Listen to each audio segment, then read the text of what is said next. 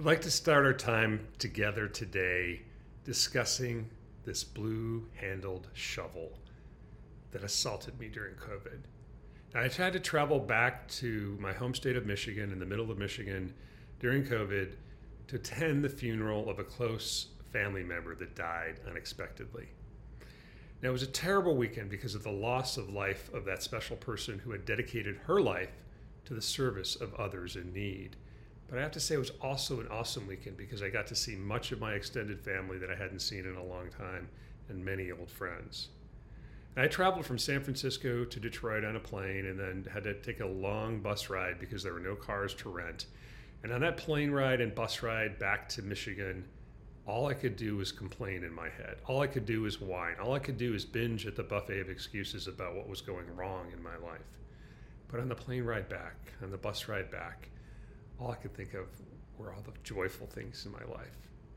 And I'd like to explain that because when I got to this funeral, and this funeral was one of many that I've attended. Unfortunately, the first one I attended was when I was just 9 years old, when my mom passed away. And my last will be my own.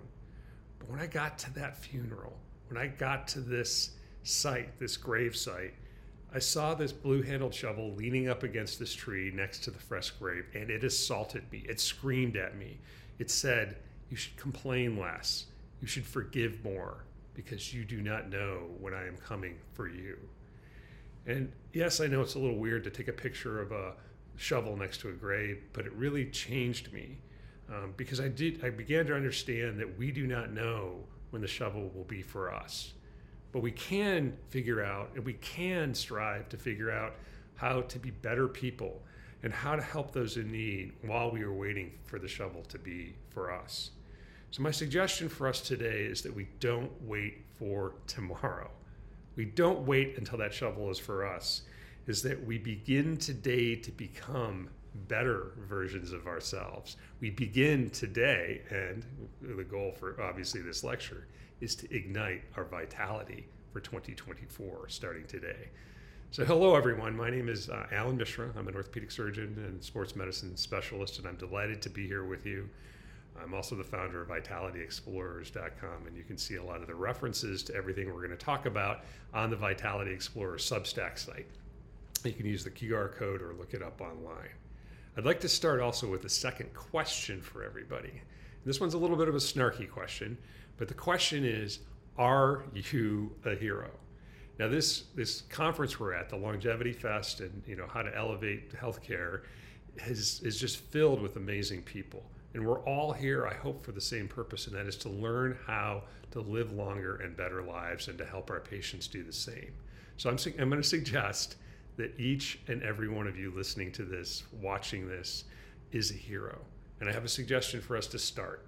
Because if you're still alive, the dictionary definition of vitality in the minimal sense is being alive, you are vital.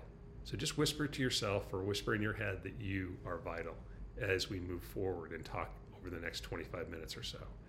And there's something magical that happens when you start to believe yourself to be a hero. When you become the hero of your own journey. When that happens, you can shift your mindset to awesome. You can also accept the call to the epic adventure that we call living in this world. By the way, this is a picture of the Field of Lights, which is near San Luis Obispo in California, and I highly recommend you check it out. It's one of the most beautiful places I've ever been. I think it's still up and running right now.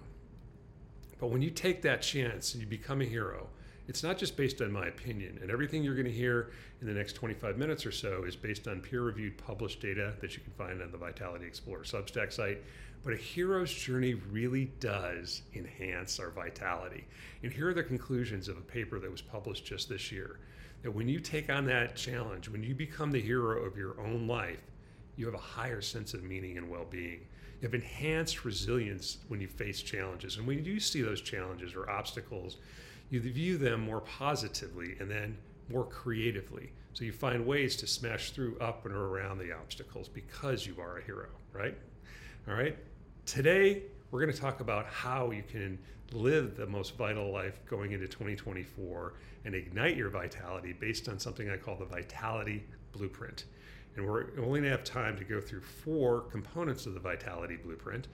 That is optimize time, stockpile health, cultivate closeness, and pinpoint your peak purpose. Okay, so this is going to be a little bit of drinking from the fire hose, but our goal for the next a period of time is to give you specific actionable things to do for each one of them. Okay, so the first thing I want to talk about is time. And here are the 4 ways you can optimize your time. You can start today to live in the now. You can think with time in mind. You can respect your future self, and you can take the 1,000,000-second challenge. So let's jump right into that first one of how you can live in the now. Now, it's kind of a strange kind of thought, and you can drive yourself a little crazy trying to figure out what exactly that word means.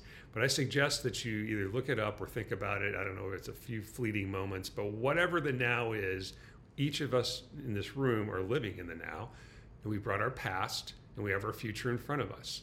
But how are we going to have the best, most vital 2024, or maybe the best, most vital rest of our day or the week? One of the things I'm going to suggest is that we avoid future regret. And the best way to avoid future regret is to identify your best next step. And part of that is living in the now. And one of the things I want to teach us and remind myself and all of us is that the most effective way to change almost anything is just to increase your awareness of it. And if you're a golfer or a tennis player, I suggest you check out these 2 books that I've read that are very important, and they're important beyond just tennis and golf. And what Timothy Galway teaches us in this book, the first one's about tennis, is he reduced it to basically 2 words: bounce, hit. So when the ball bounces, you hit it. All right. Now the idea is not to be too technical about how you hold the racket, where you put your feet, but when you hit it, try to be aware of where the ball goes, and then you're going to slowly but consistently improve